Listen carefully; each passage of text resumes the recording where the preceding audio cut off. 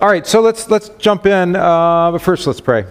Heavenly Father, thank you for all your many blessings, especially for bringing us into the fellowship of your Son, Jesus Christ, and in his church. We ask that you would bless us together as we run the race that's set before us, the race that's already been won by Christ, and he gives us the victory. In Jesus' name, amen. Okay, so we're in chapter 12. This is probably one of the most famous parts of Hebrews, for our guests especially, but for everyone really. We should go back and review what we just read over the last, 3 weeks? Yeah, it took us 3 weeks to do chapter 11. Just so you understand kind of context, so I'm going to scroll rapidly. Hopefully it's not too vomitous for you. Getting motion sick yet? No? All right. All right, so the end of chapter 10 ended this way. But we are not of those who shrink back and are destroyed, but of those who have faith and preserve their souls. That's ESV. Let's switch over to my preference, New King James. Here we go. A little bit better. But we are not of those who draw back to perdition. Have you read Pilgrim's Progress? The Road to Perdition? Okay. But of those who believe to the saving of the soul. That's a little bit more accurate to the Greek. All right. Now, faith, this is also famous, is the substance of things hoped for and the evidence of things not seen. Well, you could think of today's sermon for that, could you not? Right? No. Sorry, I'm going to remove the business from the board so you're not confused. What's going on here? What are we talking about? Yeah, Ethan's causing a problem, and it monopolizes our conversation. My son Ethan here was the organist, but he's going to Concordia Seward to study church music, so he won't be able to play for us, and it's causing all sorts of problems because people don't play organ anymore. So there you go. All right, anyway, what were we talking about? Yeah, this. Faith is the substance of things hoped for, the evidence of things not seen. For by it the elders obtained a good testimony. By faith we understand, right? The world, that's you and I, the worlds were framed by the word of God so that the things which are seen were not made of things which are visible, right? So God made out of nothing, right? And so he's making the church out of nothing as well, if you like. And then what happened is we started with Abel, and we had examples, many examples. How many? 10, I think? Examples?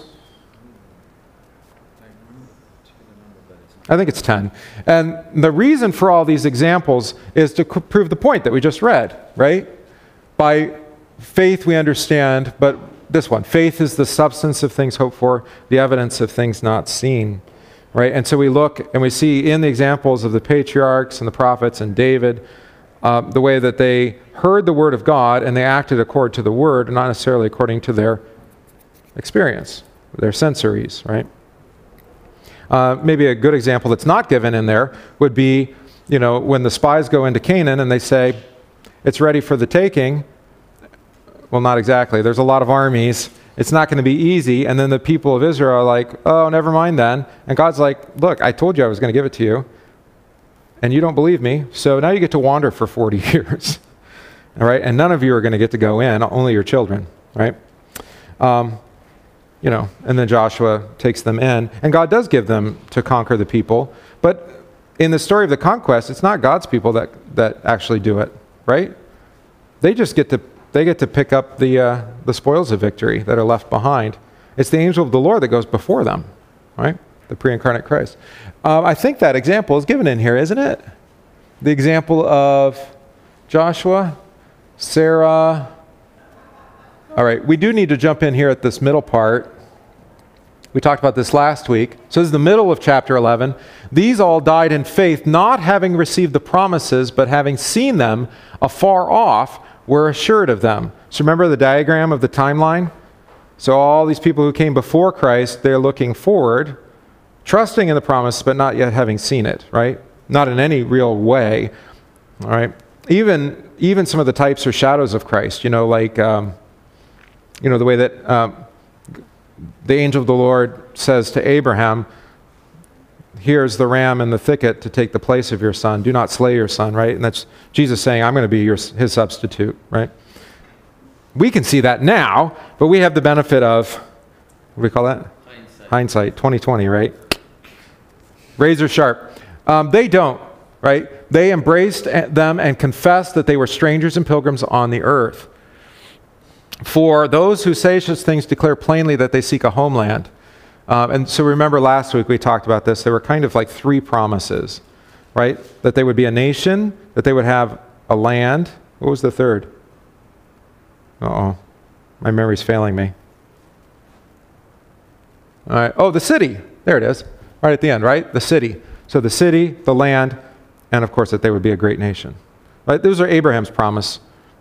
But that's what they were looking forward to too. But they recognized that even, this is an assertion from the preacher-teacher here, that even what they did receive, like Canaan, the promised land, or the holy city, Jerusalem, it was the promise, but it also wasn't quite yet the promise. So this is what the theologians call, I think I've told you the technical term, inaugurated eschatology. Anybody remember that? You're like, what? That's big words, right? Inaugurated. It just means, you could shorten it up and just say that we have now all the promises of Christ, but we also don't quite have them yet, right? Like you're saved from sin, death, and the devil, even now. But you also still have flesh and blood, and you haven't yet seen the resurrection. So it's also not yet realized. Of course, that all ties in well with what we were hearing this morning in the sermon, right? It is the supper of the Lamb. You're surrounded by saints and angels and the whole cloud of witnesses, as we'll see in chapter 12 here. And yet, you don't see them, and you don't really hear the angels singing with you, even though you're singing with them, right? And all the saints and all of, that come before you. What are some other ways? You have your wedding garments, right? The baptismal garments that you've been clothed in. That's the tailored suit, by the way, in case you wanted to, if you didn't make the connection. And the gown. All right, you made the connection, thanks. You have those already as you've been baptized, right? You've been clothed already in Christ, and yet you don't see yourselves clothed in sparkling white and, as, say, the apocalypse shows, Revelation. All right. So that's what the writer is saying. They're all living by faith, not because they've experienced it, maybe in little bits, but there's this huge not yet that they recognize. This is the country that he's promised to us, but it's not really the country. That you like to post on Facebook, or you hearted a post on Facebook that I posted in a negative way. Did you understand? Yeah. Okay, good. It was an article from Slate, I think, or was it Salon? This is what I do, because Facebook doesn't like you to post from like conservative sites, because they'll put you in a little box and say, this is one of those crazy right-wing people, right? So I only post from like liberal websites. And so usually I'm posting it as a negative example, not as a positive. So this was a critique of Mastriano, right? The state senator in Pennsylvania that is kind of on the Trump train and all of that. Anyway, criticizing him for his faith. I don't think the writer was completely wrong, though. Because have you bumped into Christians who say that America is like God's promised land? Like this is God's chosen nation. They quote the Psalm, which we prayed a couple of weeks ago. What is it? Blessed is the nation that trusts in the Lord, right? Have you ever encountered those kind of folks? Yeah, it's God and country, right? Your country is a blessing to you from God. It's a gift to you from God, especially if the country itself protects and preserves, say, your liberties, in particular, religious liberty, right? That's a gift from God.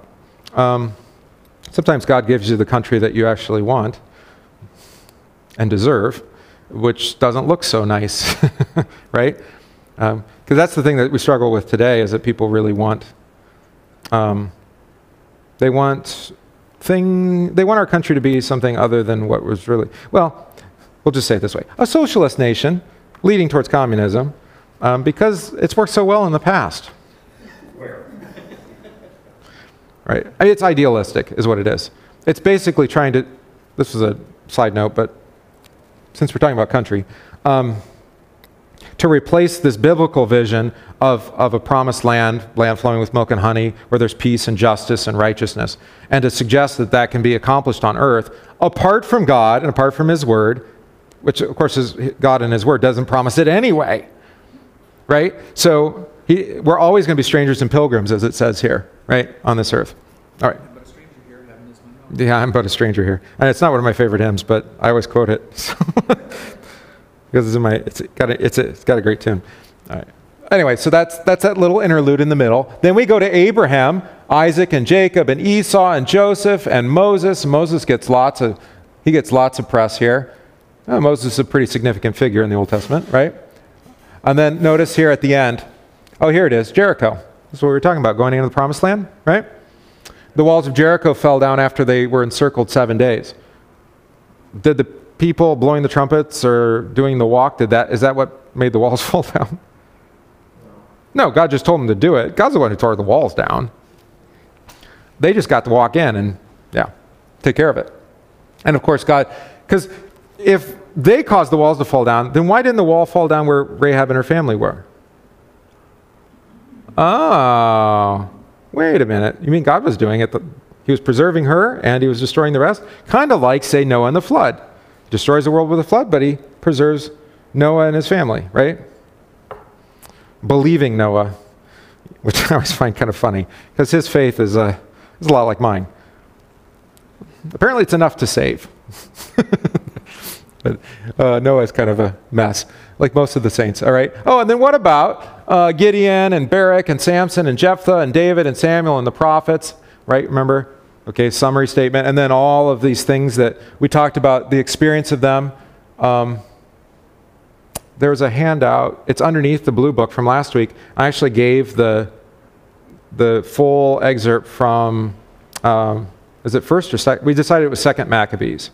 Second Maccabees because one of these examples seems to be taken straight out of the apocryphal books in between Old Testament, New Testament.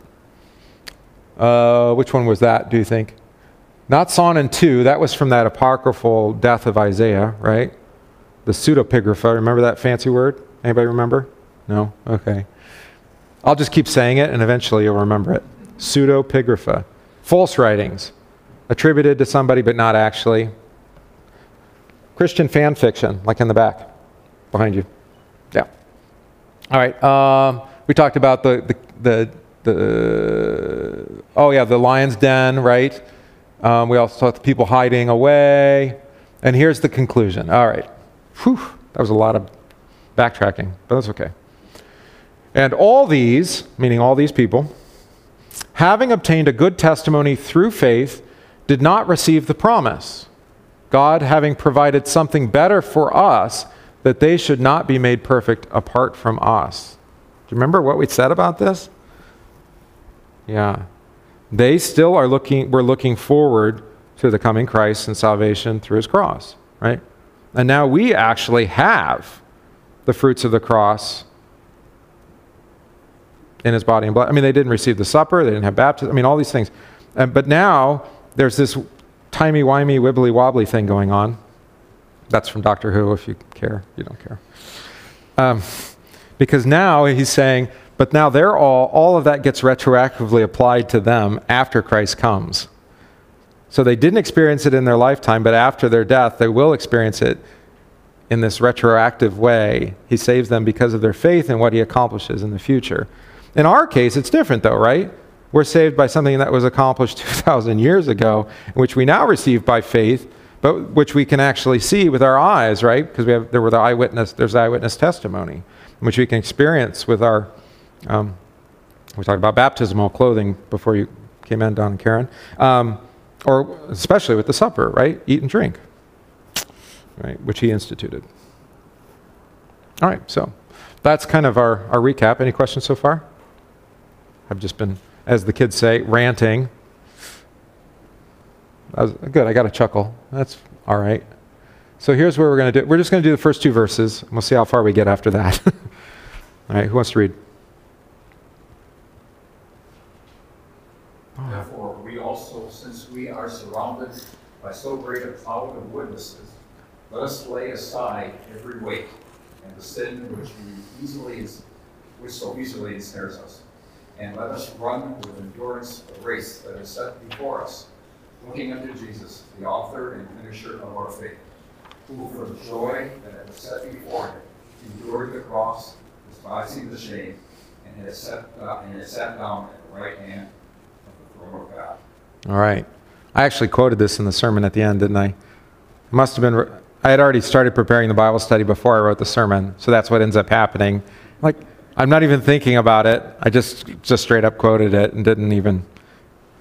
It's a thing, well, we'll see this in Hebrews 12 as well, is that this preacher teacher, he doesn't tell you where anything comes from. He doesn't do that thing, that prompt. You all right, Karen? Yeah, I am terrific. Oh, I'm sorry. Sorry. I'm being more sensitive because I can't remember who it was. The sun was shining right in their eyes. And Barb, yeah. I didn't notice. What were we just talking about? Sorry, I got distracted. Squirrel? Squirrel?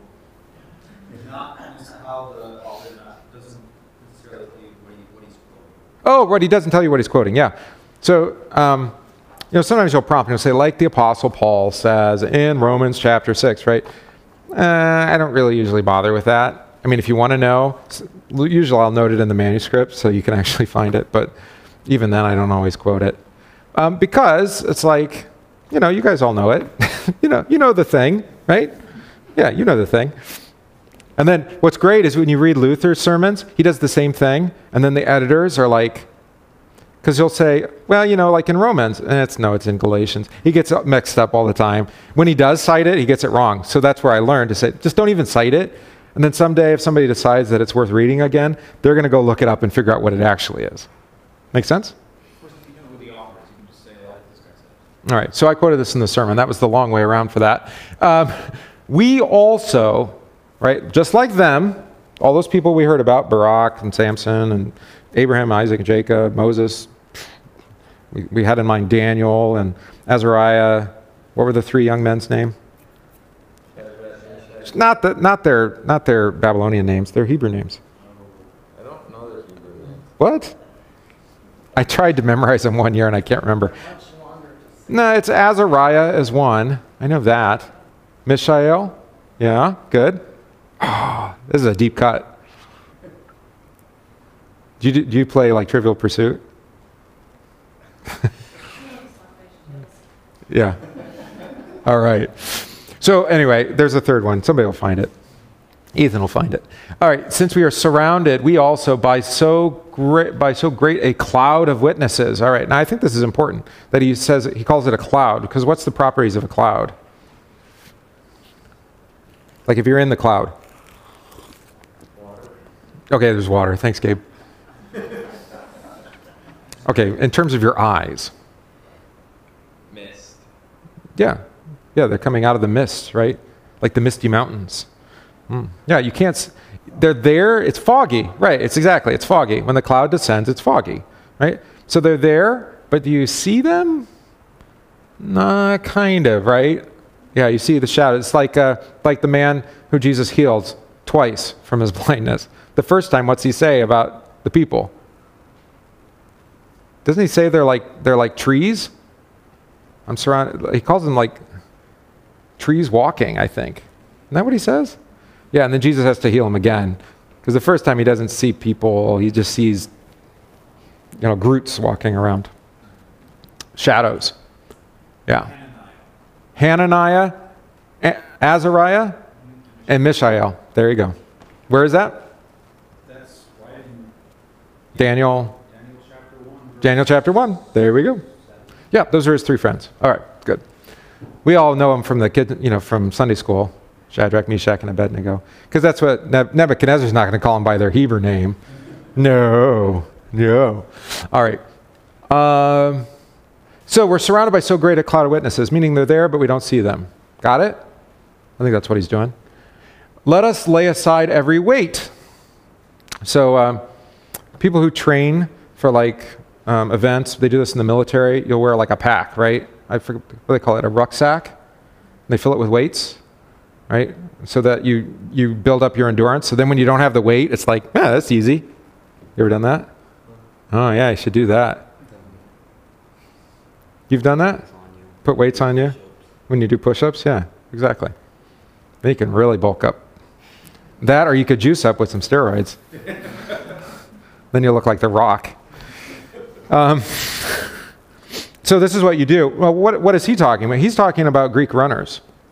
So you ever seen a truly Greek Olympiad? It'd be a lot more interesting, but it's not how we do it today. Yeah, because they don't wear any clothes. Right. So he's saying, strip down because you're going to run a race. That's what he's talking, because that's what's going to come next, right?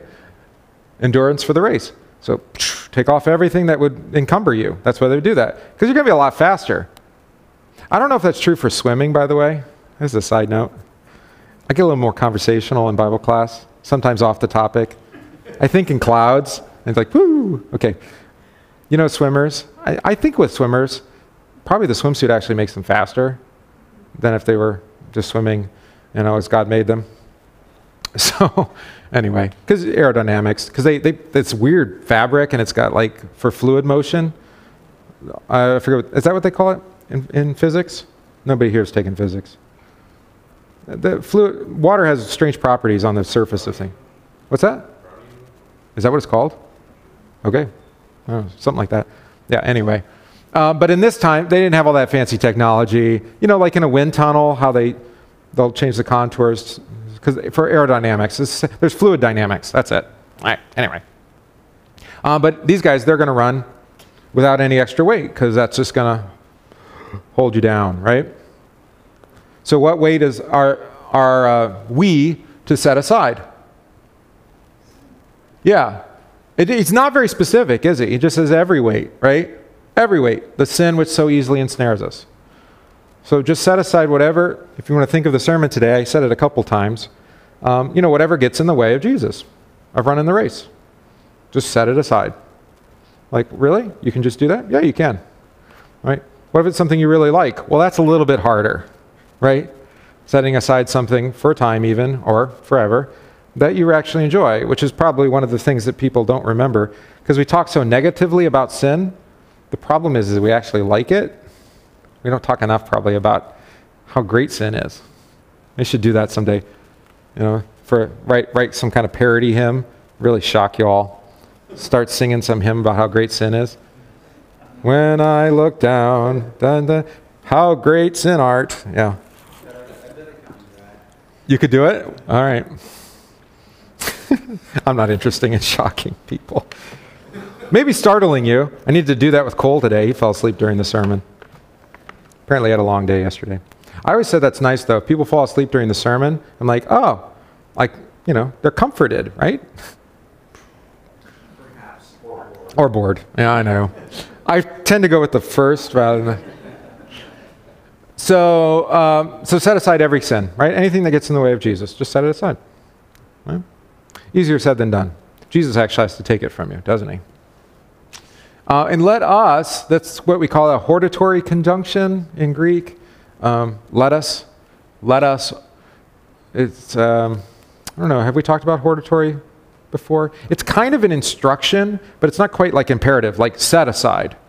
It has that kind of invitation aspect to it when we have with that kind of Greek construction. So set aside, those things, and let us. There's like an invitation to run. Really, if you're going to make it, you're going to have to run. But he's inviting you to join the race. And we'll talk about that in a minute, because you don't run it alone. Really? Yeah, we'll talk about that. Actually, it says it right there. Let us run, meaning, who's in the race? Everybody, yeah. All Christians are in the race. Right. And everybody gets a trophy at the end. Everybody gets a participation trophy. This is the only time that actually works. Okay. The church is the only place where it's not merit-based. But the rest of your life actually has to be merit-based. If it's not merit-based, it's that strange, distorted version of Christianity, which is called socialism. Again, they're just trying to take the place of Christianity by saying everybody's not only equal, but we have to make everything equitable. Everybody gets the same thing, right? Which means everybody gets nothing. Yeah. Thinking of everything as merit-based, Mm. and since I've been inducted into something like that, I think the fact that you get a participation trophy sounds as if you did something yourself. Right, correct. It wasn't just given to you. Yeah, but actually the scriptures do say you get to receive the crown of life. Does sound like a trophy to me. Yeah. I mean, it's a laurel wreath, right? It's not gold or something, but... Although you did nothing to receive but you didn't, yeah. Well, because everybody runs and they all win. Because Jesus already ran it and he already won, and we're joined to him. He's the runner. We'll talk about that in a second. I'm getting ahead of myself. All right, so let us run with endurance. That's a cool word. We should probably talk about the race that is set before us. All right, so you know what the race is. You know what's set before us. How do you know the race? How do you know the route? How do you know what's expected? Yeah, God's word. But actually, he tells you. Because right at the center of these two verses is Jesus. Yeah, looking at Jesus. So Jesus ends up being, I disparage Jesus as an example. Like the what would Jesus do kind of, remember the bracelets? Yeah, I've kind of disparaged that because he's not primarily a moral example, like showing us what we should do and what we shouldn't do, because that would just make him a lawgiver. And you heard from Ephesians today is like, no, actually, that's done. He finished the law.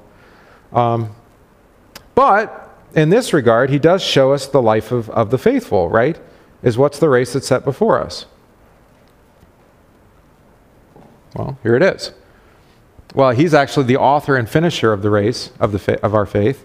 So there's the important part. He's already finished, which is great. Now you just get to, it's like an exhibition race. Isn't that what they would call that? It's a charity run. We'll call it a charity run, right? Except it's Jesus' charity to us. Okay, I guess. This version says the pioneer, Jesus the pioneer. Oh, I love pioneer. Pioneer is a great word. Yeah, pioneer. I've said trailblazer before. Yeah. Author is pretty good. I wonder what the little one said. See these little numbers? Oh, it's fun to roll over and find out what happens. Originator. Oh, that's kind of fun. I should probably look at the Greek. It's very small. The archegon. Ooh, that's kind of a fun, like architect, right? He's the first goer. A first goer. The author and finisher of our faith, right? So now we participate in it. It's ours.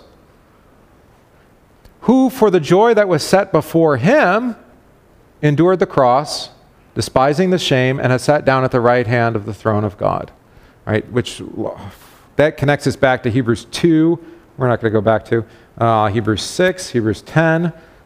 You've got all sorts of stuff being drawn in here into this little bit. But Jesus is at the center. So we kind of have to back out. We're surrounded. Look at the first verse. We should probably do it this way.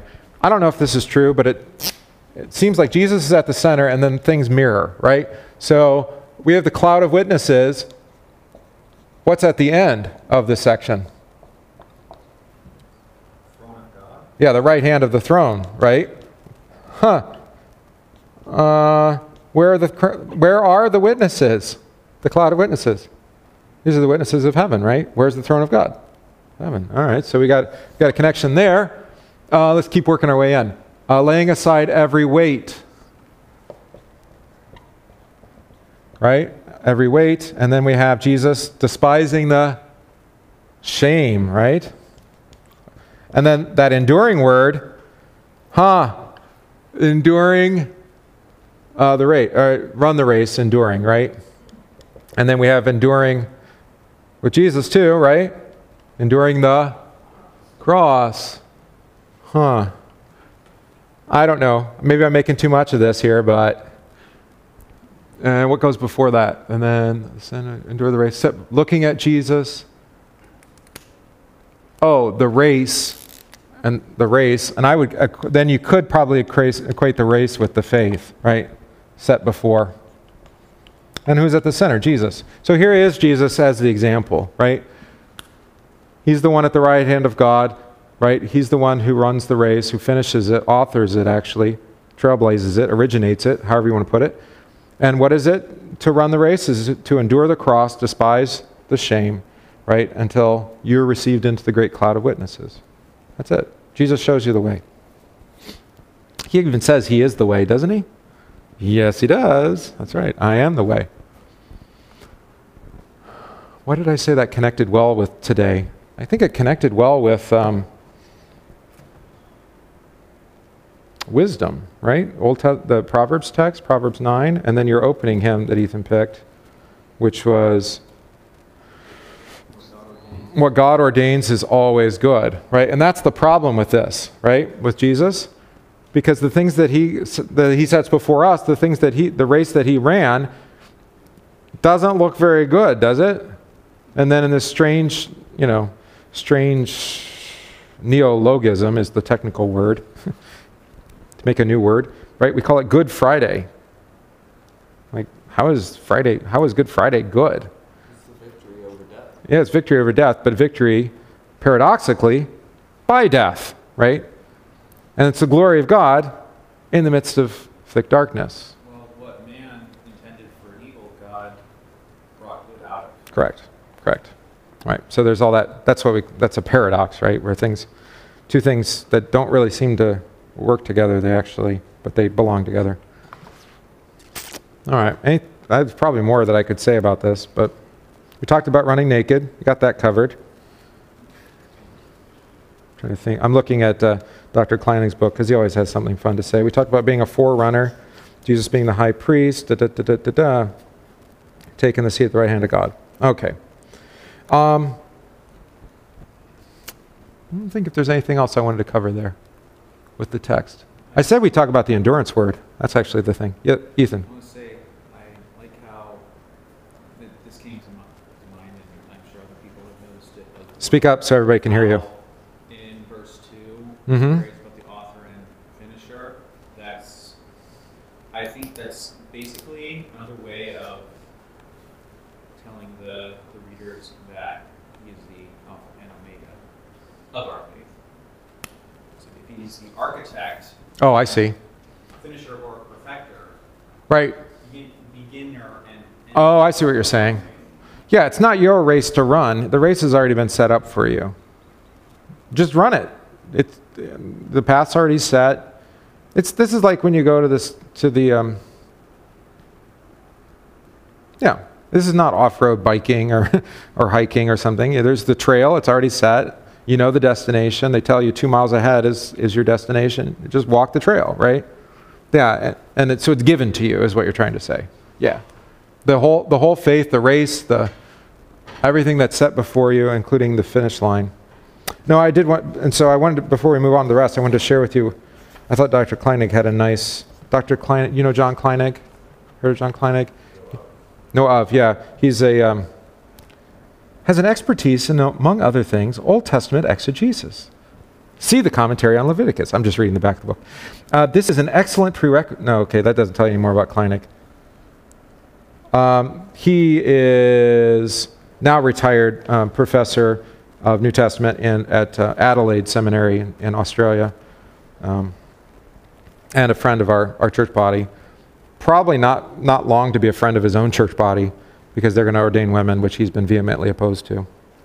So he may get run out, but it doesn't really matter, since that church is going to fracture. Is probably what's going to happen this time. Next convention they have. All right.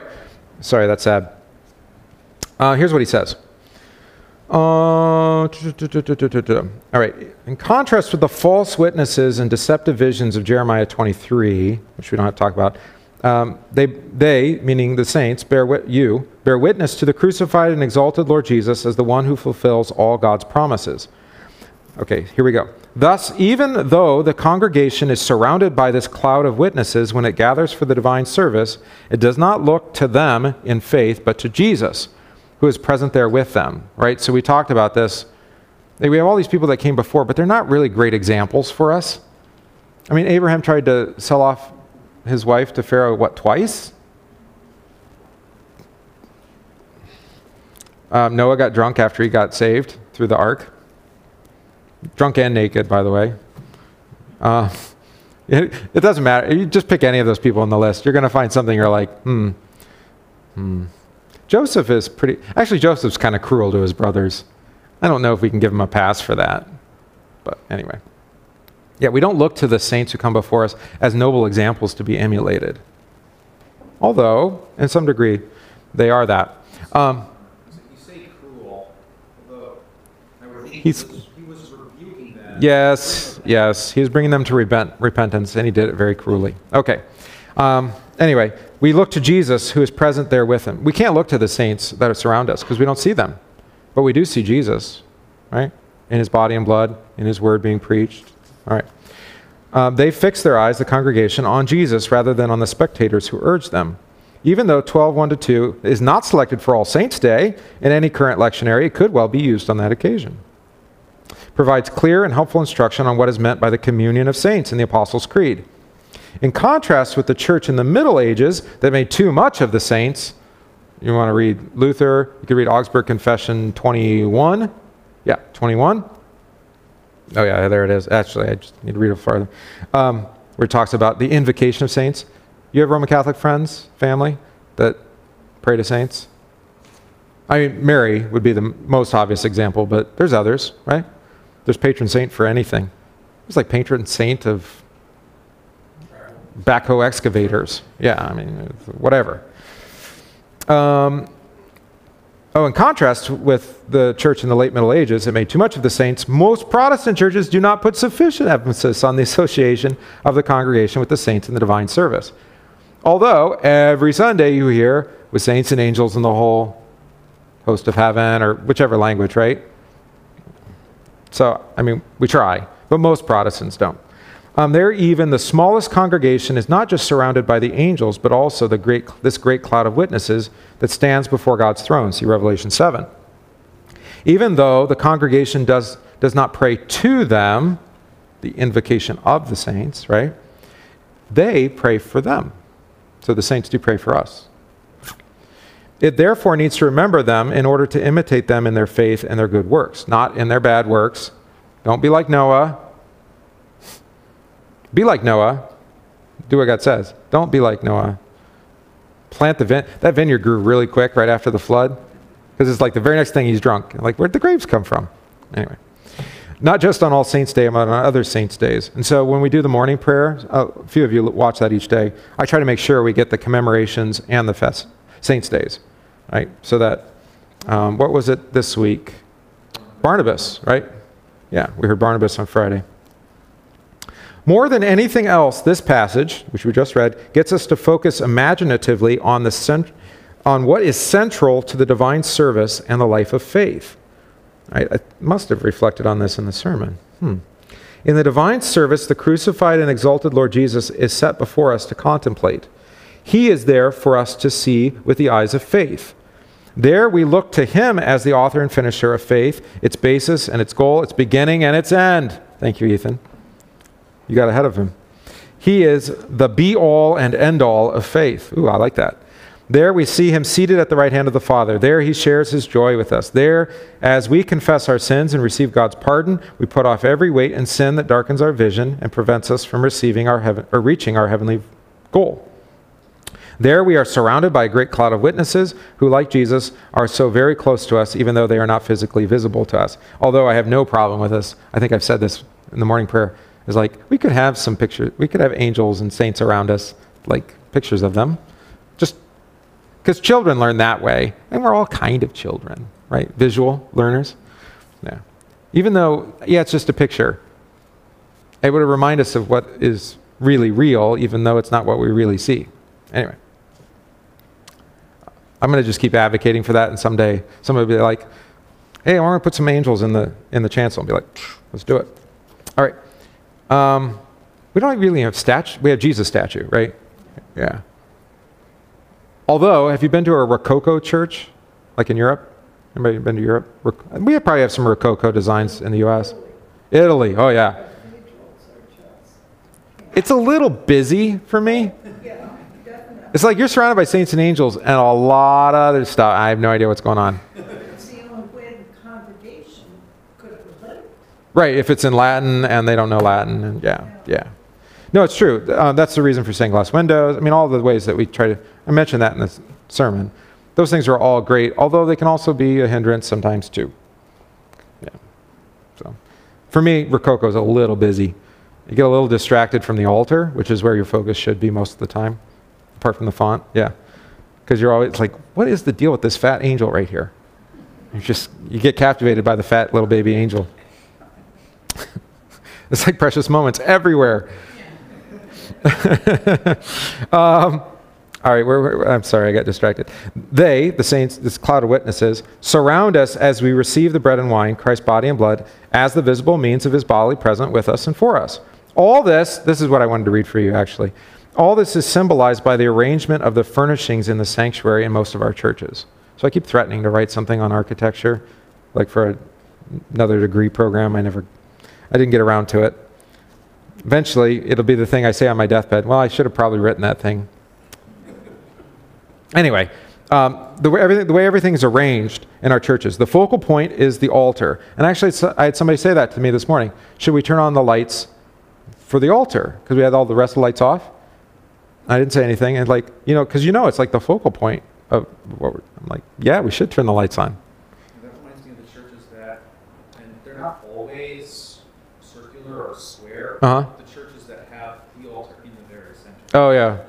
Yeah, that was a big hip thing to do in the 60s. There's the churches that have the pipe organ behind I know. the pastor's preaching. It's like, that is so disgusting. And the choir sitting there. Yeah, that's true.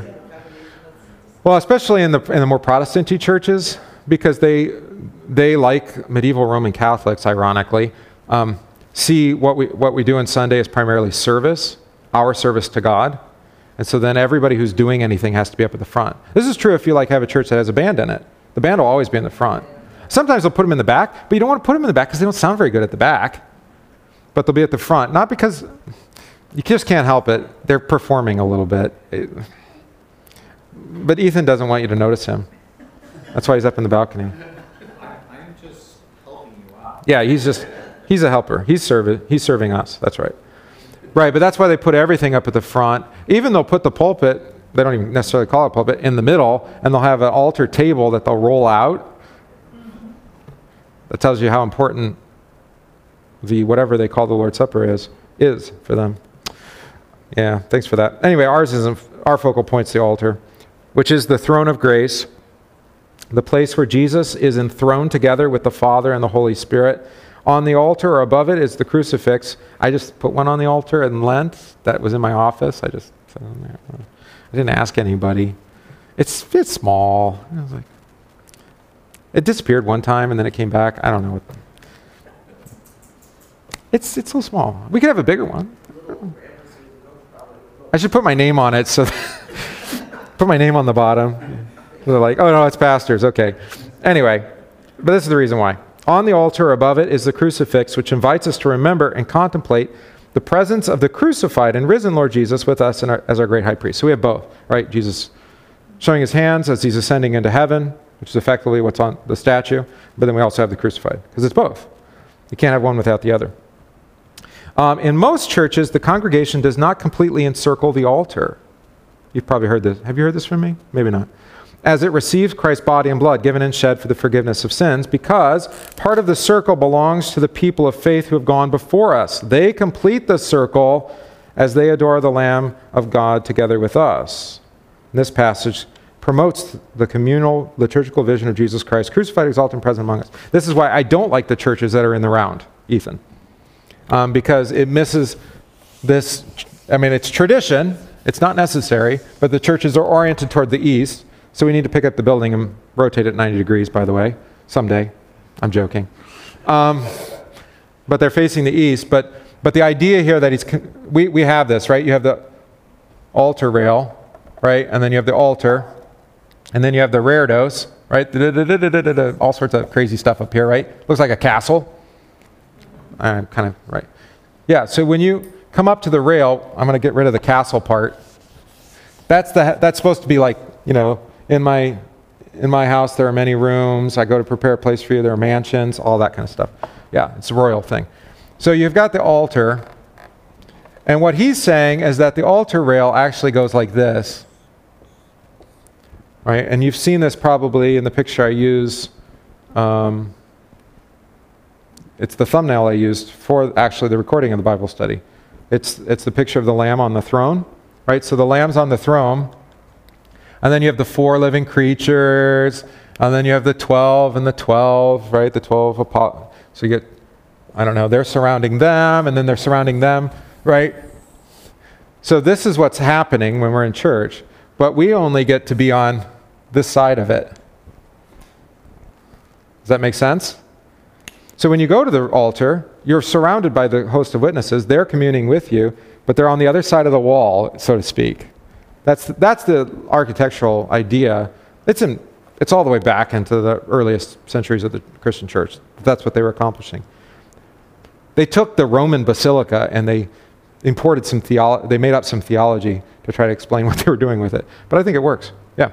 Actually, that's not entirely true. The synagogues had a similar idea. Anyway. When I was a child, this altar Mm-hmm. was away from the back wall. And you walked out around it. The community people, kids didn't go along up that side, but the people going up to communion would go on one side, Left. and they'd walk around the back to come back away the Right, and you received the host on one side and yeah. The church, the building was built, what, 1902? It's not the only one that has that, but I know someplace in our history, I think is when it says that when they moved their back, I think that it's maybe. well, it was in when the renovation was done, the pulpit was brought down. That was in 50 something, right? Yeah, see, I was confirmed in 56. It was the end of Hübner's thing, so it would have been 40s. Yeah. It must have it was 50s. Pastor Meyer and Pastor Zach. It was one of those two guys did it. The Church in the Round thing works, but you have to imagine what's happening there is, here's our congregation surrounding the throne, and then the heavenly throne is put on top, and all the saints of it, they're like impressed on top of you, right? Whereas this is more of a, I don't know, the vision is different, right? There's half of the church, and the other half is invisible, right? That's why you would put on the chancel wall, you could have saints and angels and that kind of stuff, because then you're kind of seeing what's on the other side of the altar. You can take it or leave it. I mean, if you don't like it, it's fine. But I take comfort in it when I'm at the altar that I'm there and that, all those whom I've loved, who've departed in the Lord are there with me, right? I just don't see them, but they're there. Like through the cloud. Isn't that nice? All right, good. All right, let's keep going. So we're going to run a race now. So we had all the people that came before Christ. Now we have Christ being the center. And then now we're going to spin out to us. And, he does set up Jesus as an example. So I guess I'm a little bit, my old tired rant against what would Jesus do. I have to probably give that up for a while. All right, so here. I don't know, let's just do what's on the screen. 3-6. For consider him who endured such hostility from sinners against himself, lest ye become weary and discouraged in your souls. You have not yet resisted to bloodshed, striving against sin, and you have forgotten the exhortation which speaks to you as to sons. My son, do not despise the chastening of the Lord, nor be discouraged when you are rebuked by him. For whom the Lord loves, he chastens, and scourges every son whom he receives. All right, good. This is what I thought was really well connected with what we were doing today. Because remember the antiphon for the psalm, "Come, O children, listen to me, I will teach you the fear of the Lord." So and then we had wisdom being the teacher, right? Proverbs 9. What was anybody got their bulletin? Yeah, Luke, what is it? Proverbs 9 what? Just the beginning? Okay. So let's look at that. Wisdom has built her house, she has hewn her 7 pillars, she has slaughtered her meat, she has mixed her wine, she has furnished her table. Here's the problem. Jesus is wisdom, but here it's feminine, which always throws me off.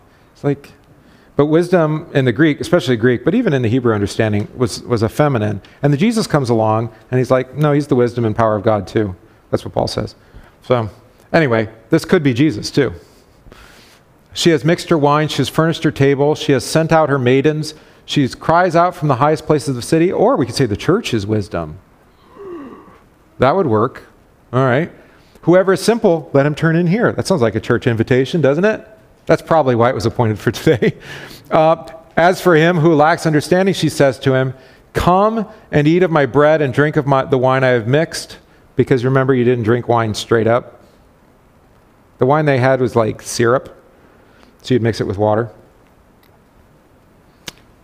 We let ours be all fortified and nice. But anyway. Forsake foolishness and live and go in the way of understanding. Right? So now we're talking how wisdom is a teacher. which we're going to talk about. Oh, did we get 10 as well? Yes. Yeah, we did. Okay. So we have all this bit about, which you all know is really wise. People who don't want to listen, you don't even bother talking to them, right? If they're not open to having a conversation and actually considering what you have to say, it's almost pointless. This is like trying to argue with somebody on social media. There's usually no point. It's like, why are you even... Unless you know that you should be on the same page and you actually are coming from a similar position, maybe you can get somewhere. But generally, it's better to be like, hey, can we get a cup of coffee and just talk to each other? Because otherwise, you just keep talking past each other. But then there is the aspect of like, if somebody is already wise and they're willing to listen, you can actually give them more wisdom, which is beautiful, right? So, but here at the end, the fear of the Lord is the beginning of wisdom, and the knowledge of the Holy One is understanding. Well, we should just keep going, right? For by me your days will be multiplied, and years of life will be added to you. This is exactly like with the giving of the Ten Commandments and the promise attached to obey your father and your mother, that it may go well with you, and you may live long on the earth. Why do you listen to your mom and dad? Because you gain wisdom. That's right. In theory, your mom and dad are at least more experienced, right? Or maybe, as I've told you many times, I'm looking at my children here. As I've told you many times, there's nothing that you've thought about doing that I didn't already do. So that's the advantage of having common genetic, what do you call it? Epigenetics, genetic expression. We have a lot of the same genes. Actually, most of your genes come from your mom, but let's not talk about that. Okay. This is actually true biologically. I don't know if you knew this. Okay. Yeah. You end up looking like your dad, but no. There's two different kinds of contribution with gene. Sorry, I forget my biology on that one. All right, so there you go. So we have the Lord, fear of the Lord, and we've talked about fear of the Lord before.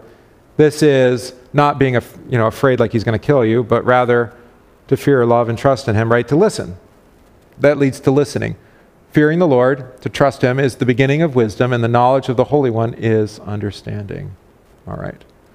So you have that, and then I just quoted the Psalm. And then we get here this fancy word that we like so much, which is discipline. Nobody likes this today. Why do we not like, what is that, Proverbs, what is he quoting? Proverbs 3, yeah. We don't like this stuff. My son, do not despise the chastening of the Lord. Because when you hear that word chastening, what are you thinking? The chastening rod, right? Yeah, the whip.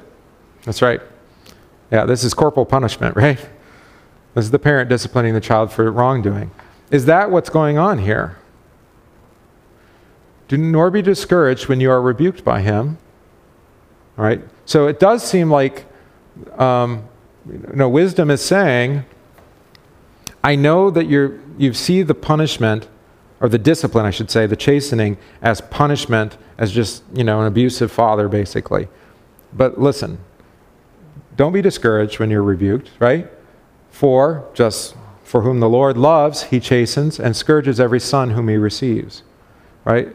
So that discipline is not for your hurt and your harm. It's not there to, because they hate, your father hates you, God the Father, in this case, or the Lord, but it's actually because he wants the best for you, right?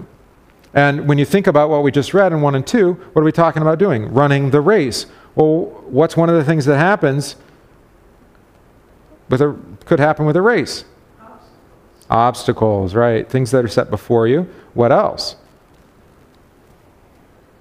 Yeah, you get distracted, squirrel. You go off on a path, right? Like the little puppy dog, taking off, right? You lose track of the route, right? And what do you need to do? Yeah, and that's discipline, and that's why everybody gets a trophy is wrong, by the way, right? Because that can be actually a great tool, is to come in 4th place. No medal. Sorry, Luke. What? 4th place. You had a tournament. I got 1st place. You got 1st place. 1st place and then 2nd place for bronze. I thought... Oh, but you were telling me that there were only 4, so everybody got a medal. Everybody got them all. Because the 4th place and the 3rd place got to share the bronze. You're like, why? What? First place bronze, second place. There's a 1st place bronze and a 2nd place bronze. Gosh. Co-thirds. Everybody gets a medal. In what? Martial arts, a tournament. Yeah, and I'm just like, actually, if I were in 4th place, I'd either quit or I'd be like, I'm not going to let that ever happen again. Right? Yeah. And make that guy be 4th place. All right, anyway. Let's go back to the beginning. For consider him who endured. Who's that? Jesus, right? So here, Jesus is example. Consider him who endured such hostility from sinners against himself, right? So when I survey the wondrous cross, I mean, think of all the way that the Lenten hymns have us do that contemplation, right? And it's not just like morbid curiosity, like, oh, I wonder how bad the beatings were, that kind of thing, right? But rather, it's to say, that's him running the race. And look, he ran it. It's done. And if he's run it, and now you're joined to him in baptism, right? What are you worried about? You will persevere. Lest you become weary and discouraged in your souls. Right? So that's the remedy for weariness, that's just getting tired, right? In the race, is to look to Jesus. Or when you're discouraged and you think, I'm not going to make it, look to Jesus. It's one of the greatest confessions of faith that I hear as a pastor when somebody says, I'm not sure Jesus can forgive me. I'm like, that's a wonderful confession of faith. Like, what? You're like, of course you're not sure, right? So let's talk about what Jesus has done, right? Or I'm not sure I'm worthy to receive the Lord's Supper. Well, of course you're not worthy to receive the Lord's Supper, right? But the fact that you've already examined your heart and you're confessing to me that your sin is great shows that you need forgiveness of sins, right? And you know it. You're not sure that Jesus has enough forgiveness for you, but here's the gospel, right? The gospel is proclaimed. You have not yet resisted to bloodshed, striving against sin. So that's a kind of a foreshadowing. This is one of the things the preacher-teacher is doing, is he's like, there's persecution coming. There always is. Christians are naive if they think they're not going to be persecuted. You might make it through your whole life not having somebody come after you, but always be prepared, right? And that Boy Scouts? Okay. But anyway, no, it is part of the preacher's job is to say, Jesus suffered, and he said that you'll have to bear your cross the same way. You're going to suffer. Not just bearing cross is not just suffering for no reason. It's suffering for the sake of your faith in Christ. And be prepared for that. It may come. And if it does come, what is he saying? That's actually the Lord disciplining you so that you stay you keep your eyes on Jesus. Lord, to whom shall we go? You have the words of eternal life, right? Don't leave the path, right? And what does he do when you're starting to leave the path? He actually allows these attacks to come for the sake of repentance, forgiveness of sins, to come back to the path again. And it's not because he hates you, it's because he loves you. That's hard for people to hear, I think. But we've said it in a number of ways, right? Being a Christian, how I've been saying it's simple but not easy. Yeah. But it's really, as much as I said in the sermon, the divine service is a hard sell for people. Just being a Christian is a pretty hard sell. Like, look, there are great benefits, but you're not really going to experience any of them. There's some nice people there, but actually there's also some people that you probably don't want to get to know. They're kind of crafty around you. Kind of a weird place. Strange, odd people. I'm looking at Don. Sorry, man. All right, for some reason my eyes just went right to you. It's true. It's true. It's quirky. It's weird, and it's by faith. That's the reason why. It's not by experience. We don't, and actually sometimes it's ugly too. Like, wait a minute, I thought you Christians were supposed to love each other. Yeah, that's true, but we don't. But we forgive each other. As soon as the church doesn't do that, then no longer is a church effectively.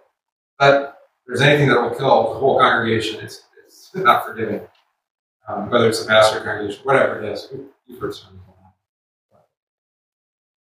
that. I guess we could read a couple more verses. I always go until the bell rings, right? Like you. Oh, because I wanted to talk about this part. We won't get through it all, but I read some of that. If you endure, Yeah, it's, sorry, God deals with you as with sons, for what son is there whom a father does not chasten. But if you are without, deadbeat dads is the answer. pardon me? Deadbeat dads. They don't chase their sons because they're not even there. Yeah, keep going. Of which all have become partakers, then you are illegitimate and not sons. Furthermore, we have had human fathers who corrected us, and we gave them respect. Shall we not much more readily be in subjection to the Father of spirits and live? For they indeed for a few days chastened us as seemed best to them, but he for our profit, that we may be partakers of his holiness. Now, chastening seems to be joyful for the present, but painful. Nevertheless, afterward, it yields the peaceful fruit of righteousness to those who have been trained. Okay. Now this is common to experience, right? No pain, no. We have these expressions. And you probably have known people who, children taught school, children whose parents didn't discipline them. They were great students, right? Yeah, what do they talk about, those kids? I'm trying to think of what the nickname, what do we call children now? Unruly, what? Wild and crazy. Right, but I mean, we're like perennially have new infants and toddlers in our house, it seems like. So we're always doing this all the time. And it's good for the older kids because they see, I think, hopefully you see, it's like, no, mom and dad, they weren't making my life terrible. Because now you can look back and you say, well, sometimes you actually have to discipline your siblings, right? And you see, oh, you just, what? You never acted like that. Arguably, you acted worse. Because they benefit from the cloud of witnesses, which isn't really that much of a cloud, actually. It's their siblings. They're like, like when we were doing like evening prayers, it was a lot harder when they were littler, to the point where we didn't even do that most of the time. But now that there's older examples in the home, the little ones see this is what we're supposed to do, because they said, they prayed, they hold their hands to do this, right? Because they've been trained by it, and there's fruit. This is a hard lesson for church. It's a hard lesson for school, our school as well. And it's one that I'm kind of constantly working on. Is that I have standards that are fairly high as far as catechesis, what we should learn as Christians, which is the whole Bible, Christ at the center. But to get there, it seems like that's impossible. There's just no way that we could come to know and understand most of the scriptures, even in a lifetime, which is actually probably true. Because I haven't even read big chunks of the Bible. Not in any kind of detailed way. So that's why we keep studying books of the Bible rather than topical things, so that I actually read the Bible with. I have to read it in order to prepare to talk to you about it. Right? Read it with detail. But on the other hand, it's like run the race, right? Just do the work, and the work is hard. And in a way, it's discipline, because we don't have time for it. We don't like it. Nobody wants to go and do this, seems like an academic thing. I don't think it's academic, because it benefits faith and life, but still, But some of you who've been working at the Bible for a while know that the fruit does come out. I mean, there is fruit. It is beneficial to you.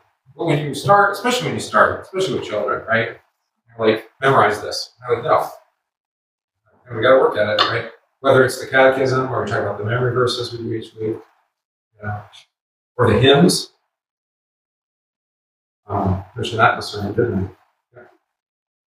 I? The first 10 times you sing something, it's going to be, especially if it is just by nature a harder hymn, it's going to take a while. But that's discipline. Maybe even it hurts. It's painful sometimes. I lost my breath. because it's 2 pages and it just keeps it's so fast. Just like with memorizing music, repeating something over and over again can get really annoying. Think about, what was it for you, like 9 months that you were only doing pedal work? His teacher made him, that's all he did, he was working on pedal technique. Like, our martial arts is this way too, right? I mean, how long have you guys been training? They don't know if they got their belts yet. Find out later. Find out sometime. You're like purple, right? You're blue, there's no purple. Okay. Blue. Purples and Yeah. So they did testing. Not counting the year. 5 years, they did testing. Some do it, some martial arts do it by years, others do it by just whenever the master says you're. They approached it more like you approach catechism. Whenever you're ready. Yeah, exactly. You do the work. Right. Why did I want to? Oh, this word chastening. What does your Bible say? Anybody else have a different word for this? If you endure what? I have discipline here and infliction of pain as a footnote. Okay. We should talk about this just quickly, and we'll deal more with it next week. The word is idea, I should say, verb form. That's the root for our word pedagogue, pedagogical, pedagogy, to teach, how to teach. Ideon, which is a student, but it's master-student relationship. So, Ideon is a student who's training. And it is interesting that, I'll just read you here. There's a range of meanings. It can mean the rearing of a child. Well, isn't that what he just established? That this chastening is of the Lord. I didn't say like that of a father to a child. I mean training and teaching or education. Okay. Culture. Its result is culture, learning, and accomplishments. Yeah. But it's both. It's either the rearing of children or it's teaching education. Well, of course those two go together, because who teaches the children usually? Parents. And then they often delegate that to teachers, right? Tutors and others. This is the same thing. This is how Paul refers to the law in Galatians.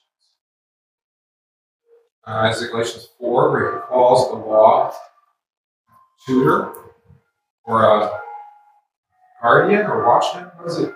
I don't know. I was translating. Is it Galatians 4? Because that's the child master. No. They're all sons. Oh, there it is. 25. Okay, so, but after faith has, okay, here, therefore the law, so it's Galatians 3, was there's the word. This is the noun form, not the verb form, but it's the same word. To bring us to Christ. The educator, if you like. Make sense? Or really the parent, in a way. That we might be justified by faith. But after faith has come, we are no longer under the tutor, under the pedagogue. We're the Ideon. All related words. So it is interesting that it's just, I think what happens with the English translated to Greek, when we hear, what was the word here in King James? That we are chastened. We hear it as like punishment. It's not punishment. Discipline is not punishment. It has a punishing character to it, I suppose. It can be received that way. But it's teaching. It's a form of teaching. So that's why suffering is actually, I will refer to it as a kind of way the Lord teaches us. It doesn't necessarily mean it's good. It leads us from what is bad to good. Right? But if we endure suffering, certain suffering produces endurance, Paul says. So this endurance and running the race comes, actually, one of the ways it comes is through suffering.